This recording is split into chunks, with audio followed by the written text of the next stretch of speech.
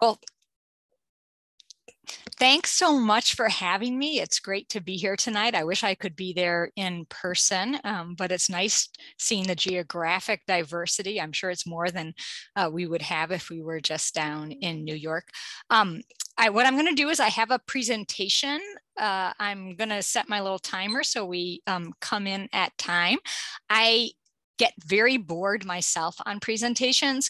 So I have a sort of picture book approach, which means there's going to be lots of images on the slide, and I'm sort of going to talk my way through them. But, you know, just you'll have to bear with me. I give talks the way I like to watch them myself. So let me first begin by seeing if I can get the share screen correct, which is always this awkward moment at the beginning of a talk. And let's go back to the beginning. And so hopefully that shows up for everybody. This is the cover of the book, my new book, Female Genius, Eliza Harriet and George Washington at the Dawn of the Constitution. And you can buy it, I think, through a link I saw on the webpage or at Barnes & Noble or Amazon or through UVA, UVA Press. And the quote you see here on the front is the epigraph of the book. And I want to begin there because one of the things in telling the story of Eliza Harriet Behrens O'Connor is the importance of her own understanding of her life, of what she stood for and how one should think about her. And this is a quote that she wrote in a newspaper advertisement that she placed for a female school. The exertions of a female should be considered as presenting an example to be imitated and improved on by future candidates for literary fame. And this is a theory about the example of a woman, how we should understand that. And what I really love about this quote that she understood is she understands herself in a long tradition of female examples, but as an example to be imitated and improved on, not just imitated, but the idea being that she understood that she herself had limitations and she hoped that other people would improve on that. So I wanted to begin there. Had the tavern been operating in 1786, and in 1786 is a period when Francis Tavern is being used actually as a political office. I do think Eliza Harriet and her husband John would have frequented the tavern, and they lived quite close to the tavern, kind of where the Beekman Hotel is in 1786. And so I like to think about the overlap between this story and the tavern building itself. So let me begin by just sort of putting us in the context of women in American politics. And 150 years ago, the first woman ran for the presidency, Victoria Woodhull. You'll see her little nomination paper there in 1872 on the right side of the page. But the Constitution, if we sort of look at it just as a document, is ambiguous about whether or not women are included in the constitutional body politic.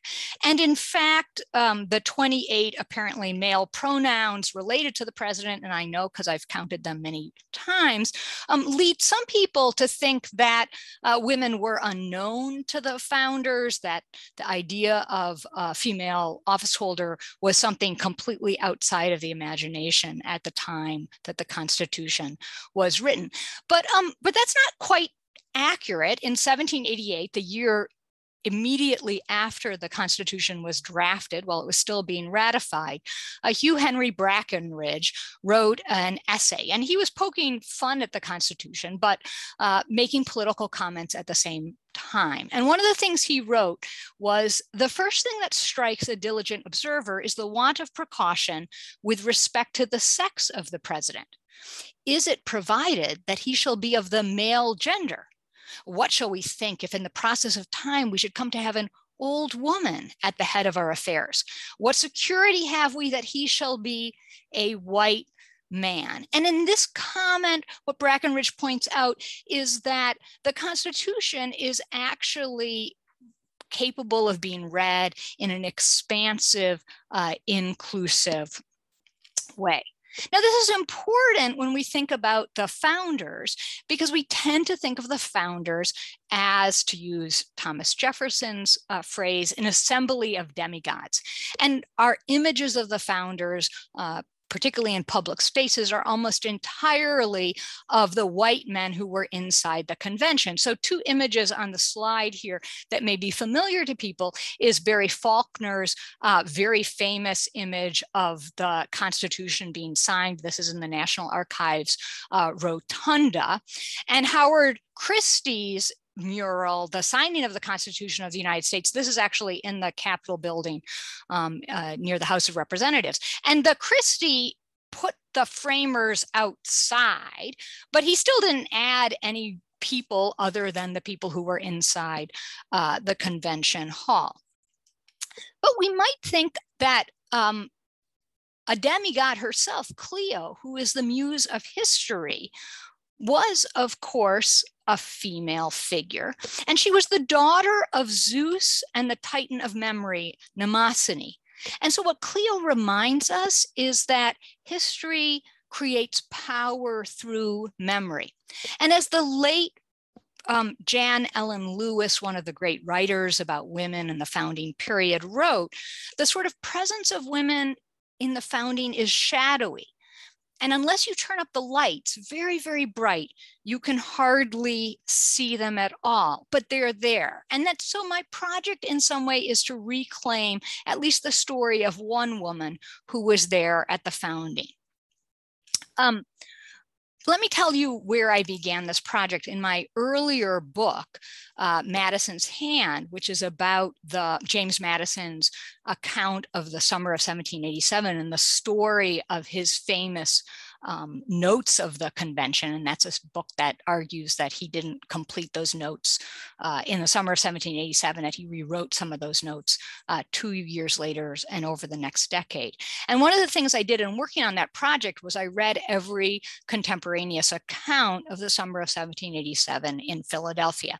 And one of my favorite accounts was the account that George Washington kept that summer. George Washington kept a diary in the summer of 1787. And in fact, he kept a diary his entire life.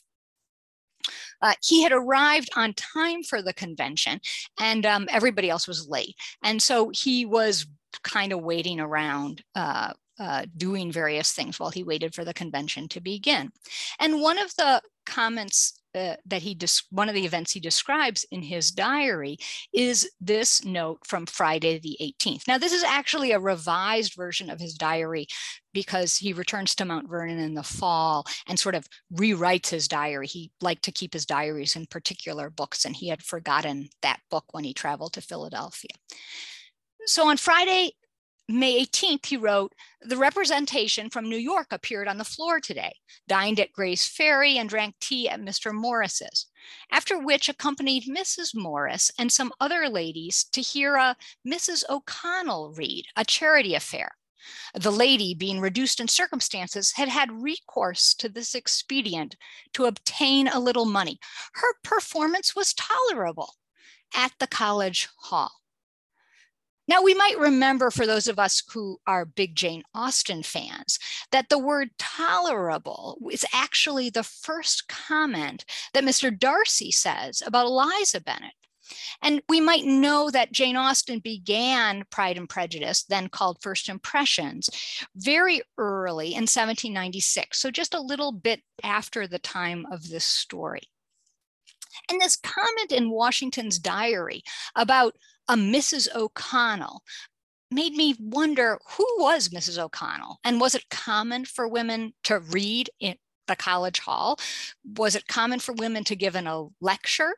And so when I finished my Madison's Handbook, I went back to try and see, could I figure out who this mysterious Mrs. O'Connell was, what she was doing in Philadelphia, why Washington heard her speak and what the significance of it was. And that book, that became this book, Female Genius. She wasn't Mrs. O'Connell. She's actually a woman named Mrs. O'Connor. And that's the story I'm going to tell tonight that you can read in far more detail in the book.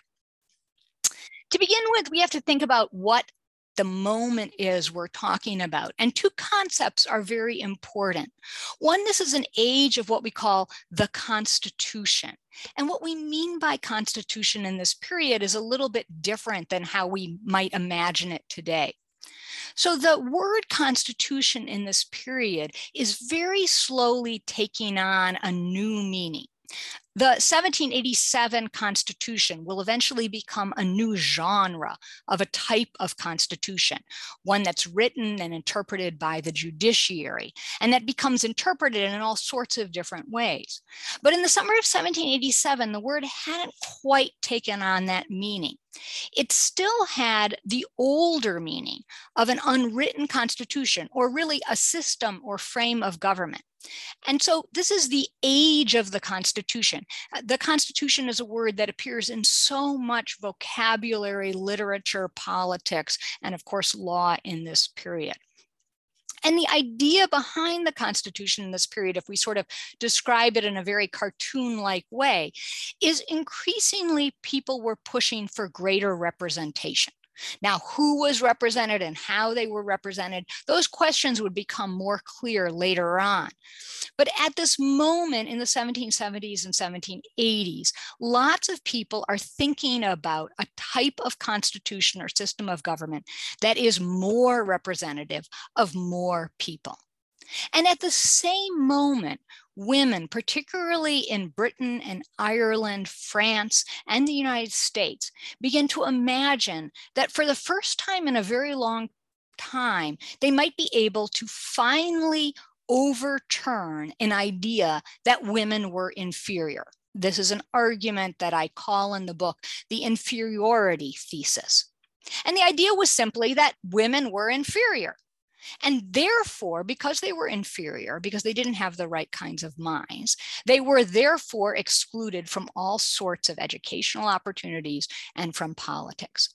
And in the 1770s, what we see, particularly in England, is the flourishing of a notion of female genius. And we see this word over and over, genius with the word female attached to it. And what people meant by genius is a little bit different than what we might assume. Genius in this period really means capacity. And it's a word that had up until then been used almost uniformly to refer to men. So by describing a new term, female genius, people were holding out the idea that women had capacity. We see this, for example, in this translation of Rousseau from this period. Which would you esteem the most? A woman who you found employed in the proper occupations of her sex in her domestic concerns, or a female genius scribbling verses on her toilette and surrounded with pamphlets of all sorts? And pamphlets is a word that almost usually means political pamphlets. We see this in this beautiful painting by Richard Samuel of the Living Muses of England. And these were all portraits of very famous women, including Catherine Macaulay. And we see in the lower left hand of the screen, Catherine Macaulay, the great constitutional historian, whose famous 8-volume work on the history of England was beloved by so many of the framing generation.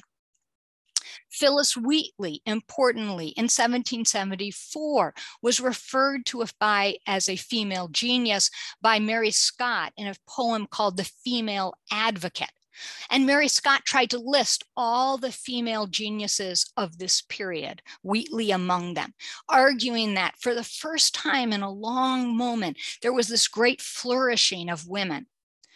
And the 1780s actually saw a number of debating societies in London, female debating societies. And these debating societies explicitly argued about whether or not women ought to be able to vote in an election of representatives or sit in Parliament. And so Eliza Harriet, the person we're now going to talk about, comes of age in this moment. I have no portrait of Eliza Harriet. She was born Elizabeth Harriet Behrens. And I call her Eliza Harriet because that's the name she signed herself, her first and middle names. She was born in 1749 to a family that was quite prominent and aspiring. Her mother's family were the Hardys, and there you can see the beautiful George Romney portrait of her uncle, Sir Charles Hardy, who became one of the significant admirals and would go on to be a governor in New York. Her other maternal uncle was the governor of New Jersey. And you can see here a picture of her cousin, Catherine Hardy, in this lovely Thomas Lawrence picture. And so I like to think that she probably had the same kind of nose that you can see both Catherine and Charles had. In 1776, she marries a man called John O'Connor. And this is a man who's completely outside of her own circles. He was Irish Catholic. He came from Sligo. He claimed to be a gentleman. He had gone probably to Trinity College and then had come to London to study law. But people in this period don't really study law. It's a form of politics. And in the summer of 1776, the niece of Sir Charles Hardy and the heir of Benjamin Behrens get married. They get married in a service on a Thursday in an Episcopalian chapel, but married by an Irish man. And so probably John O'Connor had not converted. And they spend their early married life in Dublin and in London in this moment with this great flourishing of people arguing about political representation and female genius. One of the things that's interesting about Eliza Harriet is she reminds us how often people moved in this period. Her own father had served as the port collector in Boston and worked for the post office as a deputy postmaster in Charleston, and also in New York as an aide to the governor of New York, her uncle. She probably didn't go to Boston. She was probably in boarding school at the time, but she did probably travel to both New York and Charleston. And so in 1786, when she and John decide to move after the end of the Revolution and the Treaty of Paris to New York, this is not a move that's entirely new. During her life, she will be surprisingly itinerant, and all of the green labels on the map show cities in which she lives. In fact, over her lifetime, she will move progressively southward along a road that's called the King's Highway. So in 1786, she goes to New York. She starts a very successful girls' school in New York. She has the most famous people in the city. The daughters of their daughters are at her school. So Alexander Macomb's daughters, the Knox's daughters, the Hillegas daughters, the Temple's daughters, all of those daughters are going to school in 1786. And she's so successful that at the end of the term, she decides to give public examinations. And she explains that she expects such an audience to her public examinations that they won't fit in her school. And so she gets the Columbia College professors to lend her a room at Columbia College and to agree to examine the girls herself. So she's a person of incredible ambition about female education. But then in a move that will characterize her life, her husband decides they're moving onward. John gets a job as an editor of the Columbia magazine in 1787, and they move to Philadelphia. And in the summer of 1787, Philadelphia is the place to be. It's the place where the Federal Convention to write a new constitution to replace the Articles of Confederation is going to happen. And Philadelphia is a terribly exciting place in 1787 with the Constitutional Convention coming. All sorts of people imagine the possibilities of reform.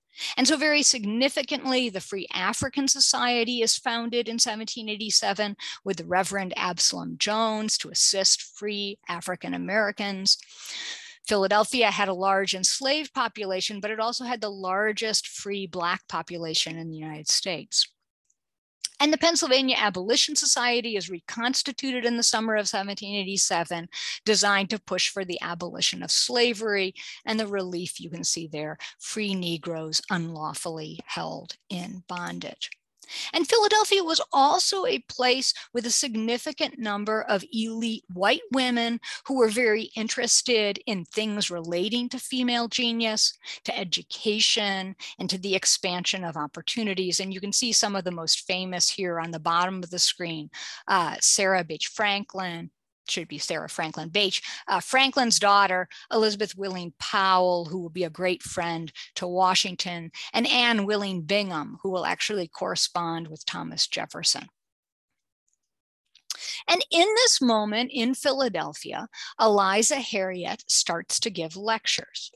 Her first ad appears on April 2nd of 1787. And over the course of the summer of 1787, the same moment when the convention delegates will be meeting to write the Constitution, almost every day of the Philadelphia newspapers contains an advertisement about the lady who's reading lectures at the university.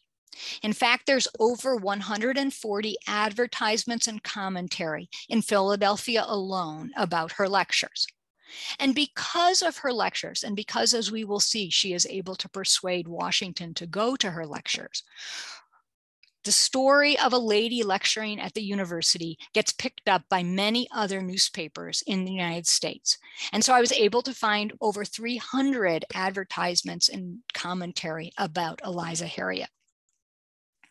Eliza Harriet started giving lectures in the beginning of April and basically continued, gave 5 lectures through the early summer of 1787. Her lectures were characterized by basically a type of lecture focusing on language. You can see eloquence, poetry, taste, and criticism.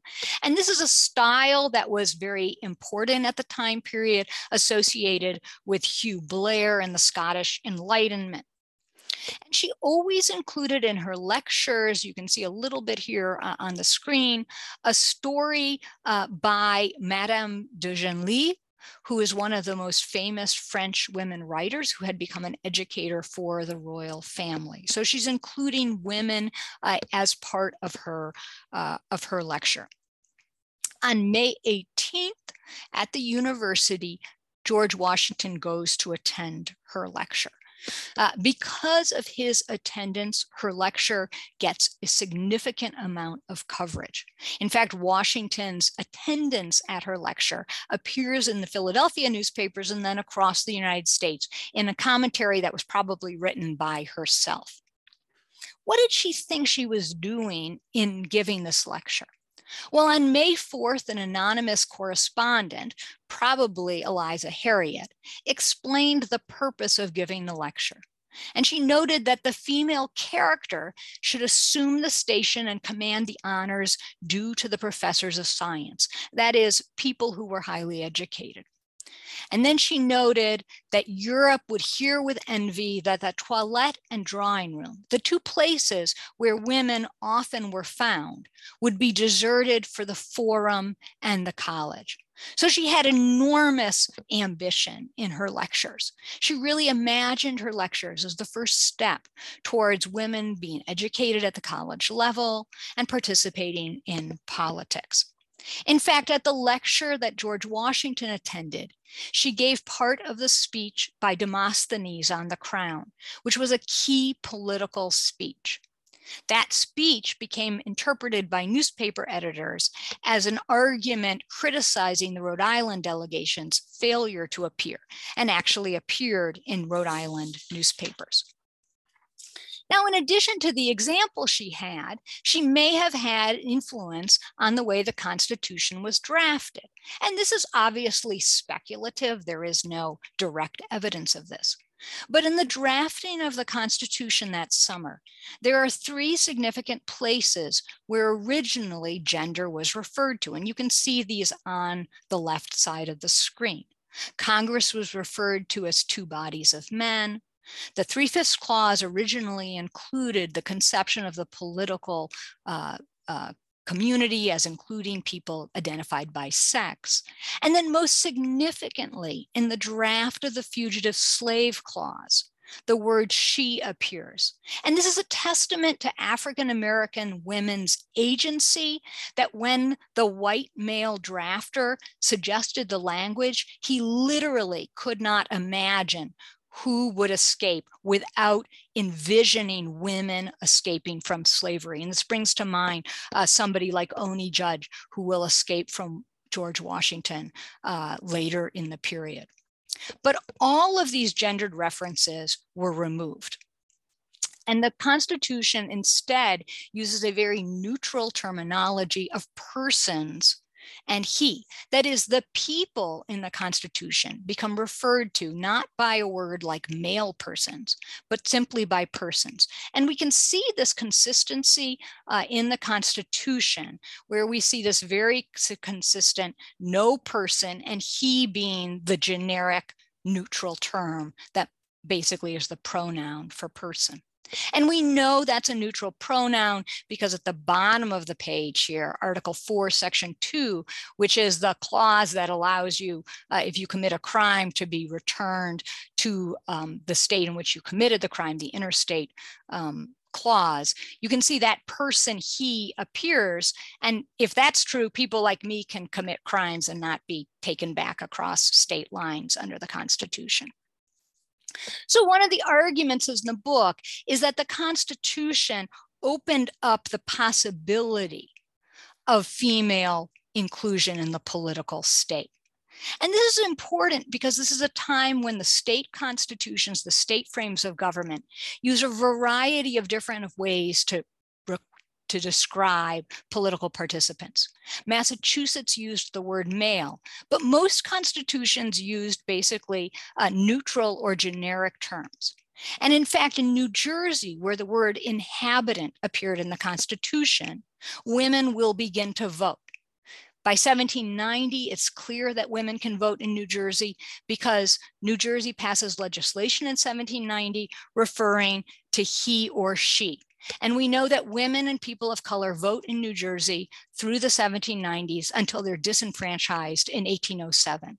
And so the language of the federal Constitution is open to this possibility.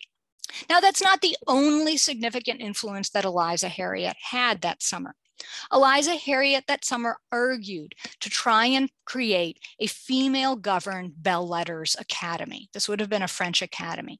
And on June 7th, 1787, in the Philadelphia newspapers, she puts forward her plan for the school. It's a school with a board governed half by women, half by men, with a female governess. And she describes the voting procedure as being majoritarian. So it's a school that would have always had a majority of women. And moreover, the woman who runs the school, the governess, will always give speeches in a large public hall. And it's in this advertisement that she gives the epigraph for the book.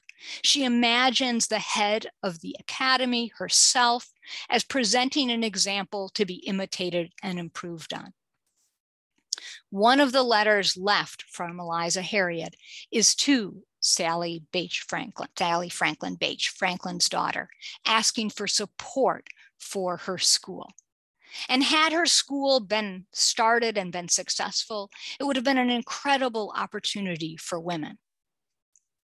But unfortunately, Eliza Harriet's school does not turn out to be successful. And the reason it doesn't turn out to be successful is because of the decision of this man, Benjamin Rush. Now, Benjamin Rush is usually seen as not quite a founding father, but an important leader among male political figures in this period. And he's usually constructed as a pretty liberal guy. He was anti-slavery and for all sorts of interesting ideas. But where female education was concerned, he was surprisingly conservative. Now, his arguments for female education appear that summer first in a speech and then in a very influential pamphlet, Thoughts Upon Female Education. And this Benjamin Rush pamphlet, Thoughts Upon Female Education, because of its prominence and subsequent citation, because of the power Rush had in publishing this, It has been interpreted often by historians as showing that everybody believed in an argument called Republican motherhood. That is, that the reasons of female education were solely for women to be trained as wives and daughters in order to train sons to be American politicians. But now, if we think about who else was there that summer with her ambitious school, women on the board, women giving speeches, women learning just like men, we can reinterpret Rush's thoughts upon female education. Rush's thoughts upon female education were designed to destroy Eliza Harriet and her vision. At every point in thoughts upon female education, instead of the kind of ambitious equal education that Eliza Harriet imagined, Rush argued women only needed a peculiar mode of education. They only needed to be educated sufficient to be wives and daughters.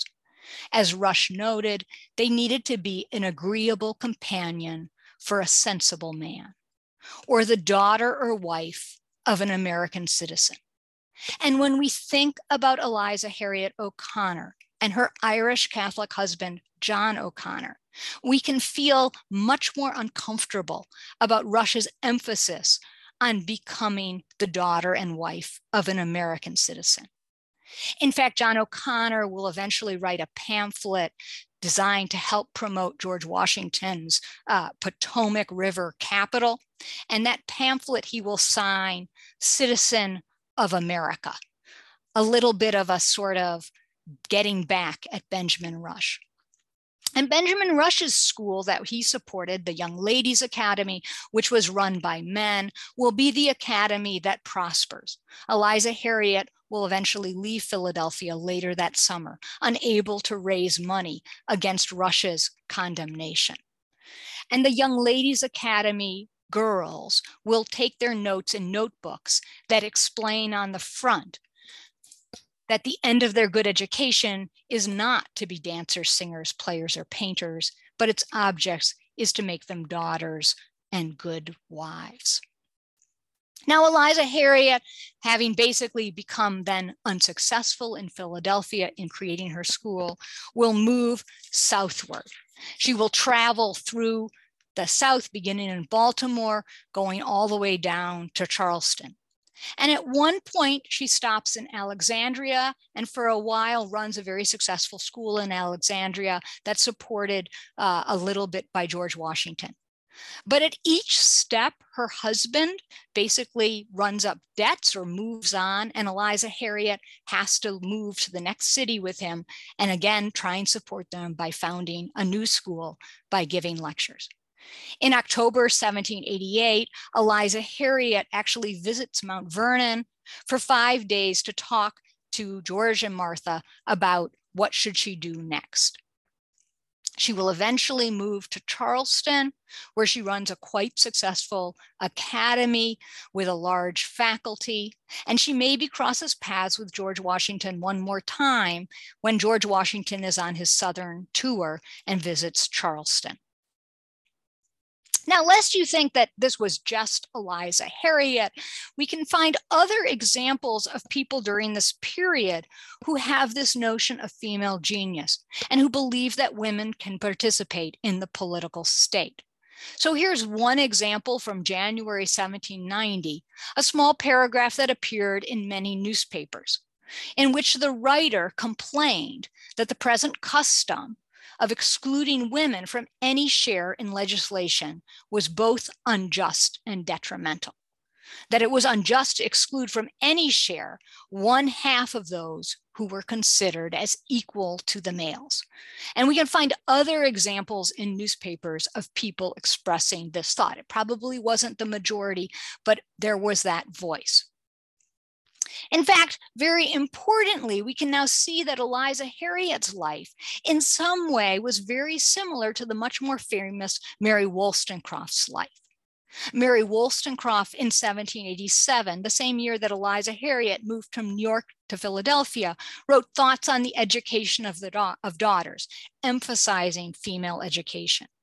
Mary Wollstonecraft will actually, under a pseudonym, Mr. Creswick, in 1789, publish A Female Reader, basically a set of selections designed to encourage women to read aloud, to do what Wollstonecraft will call obtruding themselves on the public. And it's out of this understanding of education and female oratory that Wollstonecraft will finally, in 1792, write basically Rights of Woman, write Vindication on the Rights of Woman, and will explicitly make the argument that women ought to have representatives. Mary Wollstonecraft's book, Rights of Woman, was actually popularly received originally when it appeared in Philadelphia. In fact, the first volume of the Philadelphia Ladies Magazine, you can see this image in the lower right-hand corner, contained significant excerpts from the Vindication and included this beautiful frontispiece, which involves figures described as the genius of the magazine and the genius of emulation, presenting the rights of woman to liberty, basically to the United States.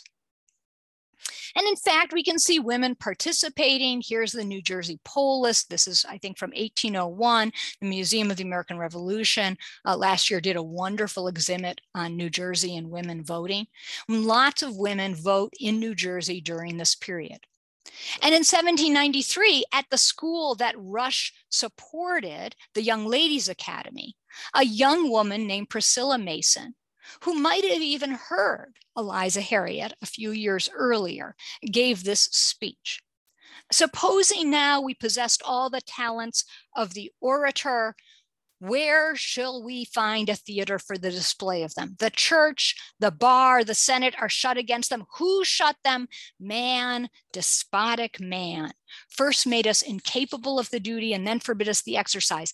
Let us, by suitable education, qualify ourselves for those high departments. They will open before us. I love to imagine Benjamin Rush sitting in the audience at a school which he thought would teach subordination, listening to a young woman give a speech that basically argued for women with education and participating in the political state. Indeed, Priscilla Mason went on in the speech to argue that she had been told that there were no legal or constitutional restrictions on women becoming lawyers.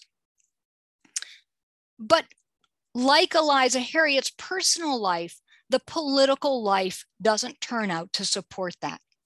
In Charleston in 1792, Eliza Harriet's pretty successful school collapsed. It collapsed because of her husband's debts.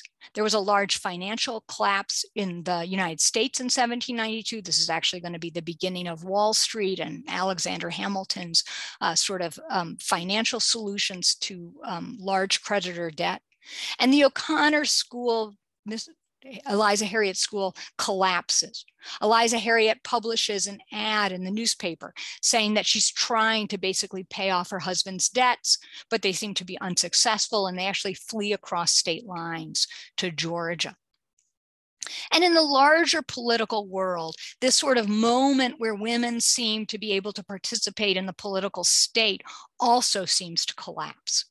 The great historian Rosie Zagari calls this a backlash, and historians debate what actually causes sort of history to reverse itself. Is it the French Revolution? Is it the Haitian Revolution? Is it the way that Wollstonecraft's life was depicted by her husband? Is it larger debates over male suffrage or the rise of the organized political parties as the United States moves to a two-party system, or the general funding by public entities of male education? But whatever the reason, beginning in 1792, this world which seemed possibly open to female inclusion begins to close. And you can see in the lower right-hand corner, by 1798, Wollstonecraft is basically portrayed in this kind of negative light, with her sort of portrayed as trying to be a man. Beginning in 1792, this new genre of the Constitution begins to be used to exclude women from the potential of political power. And this begins with the Kentucky Constitution, which describes free male citizens. And basically, every state admitted to the United States between 1802 to 1876 will adopt this approach to who participates in the political state. Many of them will describe either free or white participants, and they will describe participants sometimes by person or inhabitant, increasingly with the word citizen. But each of those will include the word male. Indeed, New Jersey itself will reverse and repeal its constitutional provision allowing women and people of color to vote, and in 1807 declaring that only free white male citizens can vote. This is a moment when, in essence, historians have tended to think, older historians in older periods have argued this is the rise of democracy. And it is the rise of a certain kind of democracy. Property exclusions and religious exclusions will fall away, and many more white male voters will be able to participate. But it's also a moment of exclusion, because all of those efforts to expand the pool of white male voters work to exclude women and people of color from voting. Eliza Harriet's life doesn't follow any happier story. She ends up with her last ad in Columbia in 1799. She's still trying to teach, but what she even describes with herself as her feeble attempts at teaching. But we can hear a little bit of her ambition, even in this one glimpse of an ad. She's once again proposing to open an evening school to teach the French language. Her will in 1811 shows that she was living in one room in someone's house. She includes things like a chamber pot, some books, her needlework. She was no longer wealthy. I lose track of her husband, John, in 1793. I like to imagine he went back to Ireland to join the incipient Irish Revolution, but more likely he died of diseases that went through repeatedly Columbia. Now, we wouldn't want to end on such a terribly sad and depressing note. And so one of the amazing things about Eliza Harriet's life is, remember, she thought of the example of a woman would present an example to be imitated and improved on by future candidates for literary fame. And what she means by literary fame there is people who are sort of have lives that other people write about. And we can interestingly see this constellation of education and political participation in so many women in the 19th century who pushed the boundaries of political exclusion. The book ends with a woman who actually was born precisely 100 years after Eliza Harriet in Columbia, South Carolina, where Eliza Harriet died. And this is a remarkable woman called Charlotte Rollin, African American, raised in a relatively elite family, learned French, was highly educated. And in 1869, after the end of the Civil War, Charlotte Rollin accepts the invitation of the South Carolina legislature for any lady to come forward and argue for female suffrage. And we know Charlotte Rollin, what she says, because unlike Eliza Harriet, she had the good understanding to create a small version of her speech. And to my knowledge, the only 4 copies of the speech that I know of right now are all held in Canada. But in this speech, she makes the same argument that Eliza Harriet made about women deserving the rights of representation, particularly, as Charlotte Rollins argues, African American women. Now, Eliza Harriet was not instantly revolutionary, and in fact, only 5 letters of hers exist today, 4 to George Washington. But as an example to be imitated and improved on, we have to wonder how many people saw her, heard of her, read about her in the newspaper, or were influenced by her life and career. If we think back to George Washington's comment that her performance was tolerable, we might say, her performance was tolerable indeed. I hope she and her story also serve as an example to so many people who continue to challenge education and political exclusion on the basis of sex. Thank you very much. That was very inspiring. That was wonderful. I hope everybody also felt inspired by that. I was waiting for the next slide and waiting for the next woman to learn about. Also, I look at Benjamin Rush totally differently after tonight. Oh, yeah. Yeah. He was great. He a really important figure, wonderful things. But female education was one where his horizons were fairly limited. And not only that, but he was pretty invested in making sure everybody agreed with his limited understanding of female education. I love that you said limited understanding. Yeah. Which gets me to one of the questions that I was thinking about when we were talking about the Bell's Letter Academy and starting this girls' school. What did that education look like? So she must have put forward a different kind of curriculum that got people a little bit more uncomfortable. Yeah, so she has, so it's a great question. We know a little bit about where she was educated. She was educated at a school called Mrs. Aylesworthy's school outside of London in Chelsea. And Chelsea had actually developed a reputation for a long time of being a sort of great center for female education, had actually had one of the early 17th century feminists had tried to run a school there. And she goes to school, she would have been a precise contemporary with John Wilkes's daughter, the great political reformer whose daughter's there, and Tobias Smollett. So, she's kind of hanging with pretty important people. And she brings this model of education. That's what she imagines. And so it looks just like male education. There is no Latin, but Latin is actually falling out of favor at this time, even among male educators. In fact, Washington says, don't waste my nephew's time teaching them Latin. There's no point to that. And so she's really emphasizing French. And French comes to be seen as a sort of elite, sort of not important thing. But in this period, of course, France is the great friend to the United States. France is the world of the political enlightenment. And particularly for women, being able to read French meant that there's just this incredible world of French women writers. So she's emphasizing that as one super important aspect of her educational model. And doing math, she does geography, she does astronomy. But then she also teaches this Bell Letters art of speaking. And that's the idea of learning oratory. And this is widely held in this period to be a critical, sort of critical skill set. And it will be so important for women. Again, it will become devalued and turn sort of into rote poetic memorization eventually, but not in this period. In this period, it's really a very important thing. I wish I learned astronomy growing up. I hear about all of this 18th century education, and I was like, oh. Yeah, she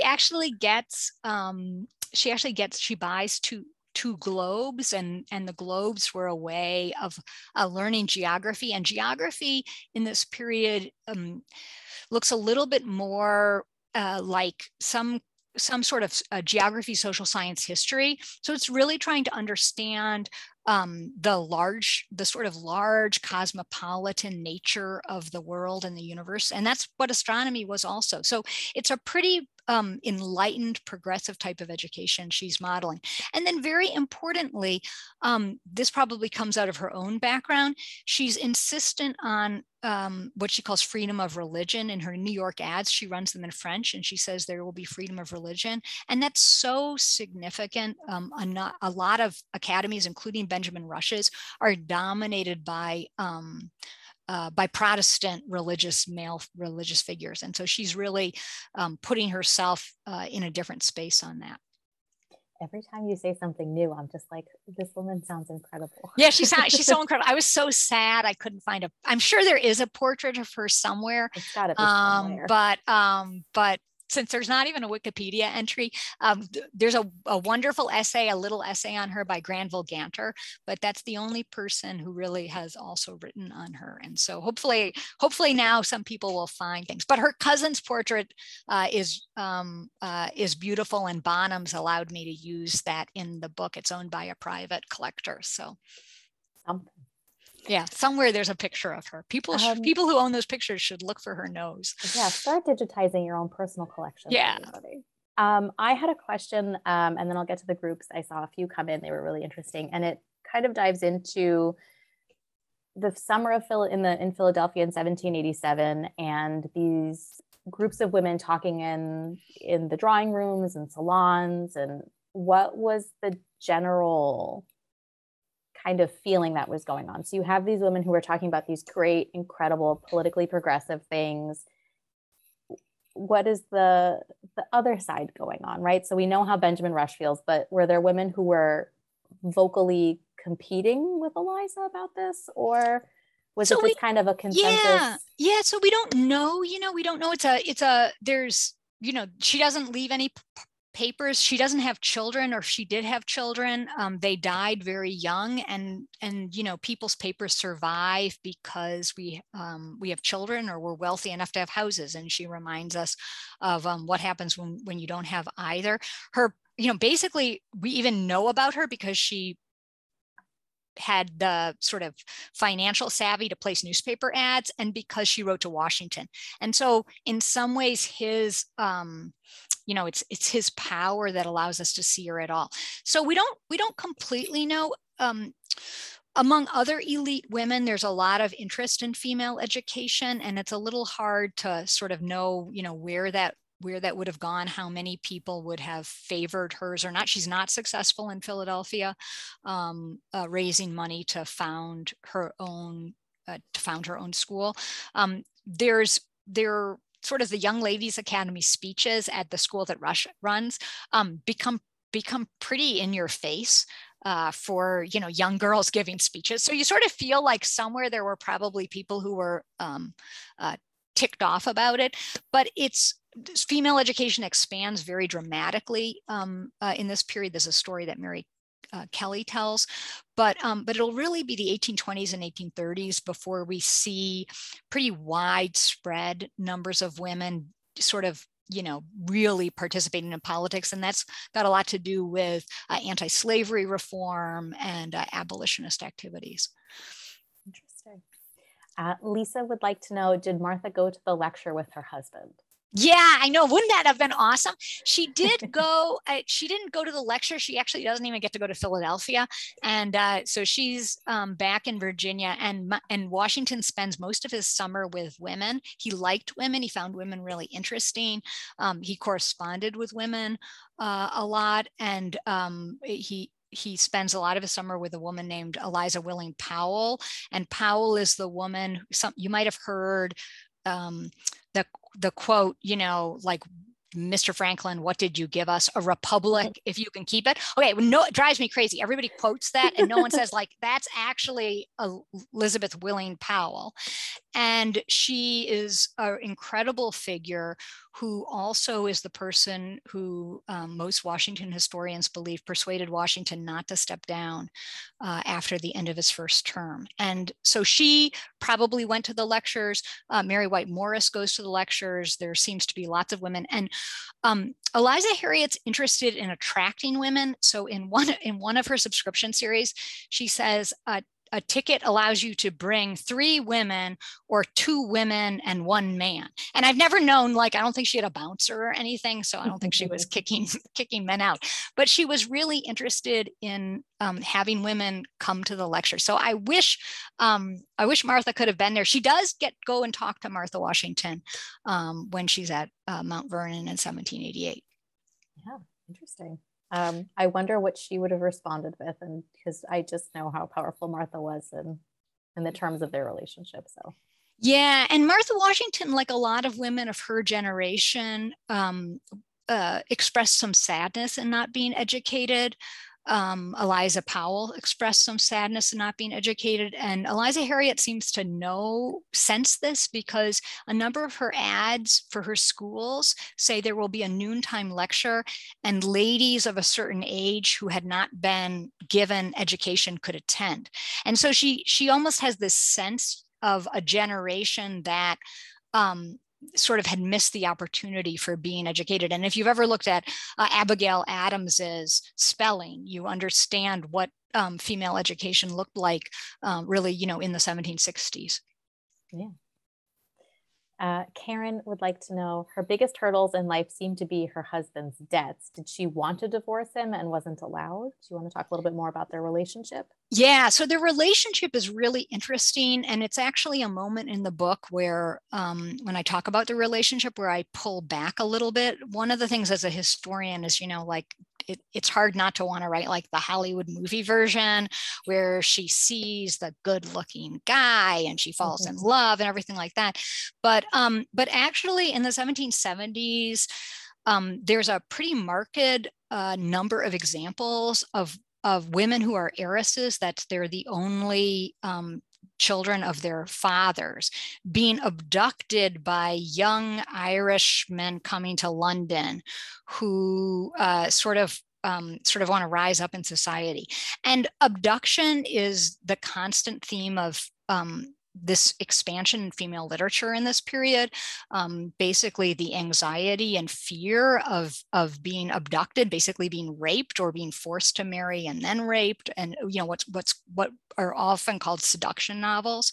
And so I pull back a little bit. Like, I love the idea that she fell in love, but that's outside of what we know about it. So basically I think probably, however the relationship started, they stay together for a long time. She travels with him. They're apart quite a bit. He's pretty itinerant, and definitely the only reason they stay at all afloat is because of her work. And he had actually pretty good ideas. Weirdly, he has lots of ideas that other people go on to do pretty successfully, but they have no connections. And it's sort of a important reminder of how many people who are successful in the United States in the 1780s are able to tap into financial connections to sort of back them, and that they don't have it. And so they're completely dependent on her giving lectures and doing these schools. But yeah, I don't think the only reason I think she wouldn't have divorced him, even if so, is at the very end at Columbia, they're back together, and he's offering to teach some classes and things like that. So whatever their sort of on again and off again relationship is, they sort of do stick together quite a bit. It's a great question. Not every marriage is perfect. Yeah. I think he had a tad of the ambitious, living above his means kind of sensibility. Haven't seen that in the Revolutionary War era. I had a few questions come in about the cover of your book. Who is that woman? Who is that woman? It's not. I know. I wish it was her. I would love it. My father's like, "Why do you have a naked person on your book cover?" I was like, "Well, nobody will walk into a store and buy it." It's a beautiful picture that actually the designer of the book found. It's a picture that dates from the Civil War, and it's actually from the Library of Congress, and it's just a beautiful image. And one of the real struggles, and one of the things the book talks about, is in this period there are here, I'll hold it up again. You can see why my dad was like, "This looks like a naked lady." There's so few images of women lecturing, and that's one of the things that's really interesting about her, is she doesn't have even visual images of what it would look like to stand up and lecture in front of people. And I have to say, this is a thing where I get very nervous talking. And so she's in some ways been a really big role model for me, because I think about what it took to stand up in front of Washington and all these people when you didn't have any model of that, and speak. And then I think, okay, I can do these littler lectures in a world where it has become somewhat more common, but we all know that women get heard differently, and women still face a lot of difficulties in being seen as speakers in the same way men do. Yeah, the book is called Female Genius. Female Genius. So it's a great title, and the designer just did a beautiful job with the cover. It's wonderful. I've had so much to learn. I wrote down a whole bunch of different names of every portrait that you wrote down. I want to learn more, and it's always encouraging to learn about the women that I study professionally and want to talk about more, and hear speakers like you who have written these books. And it's so heartwarming for me.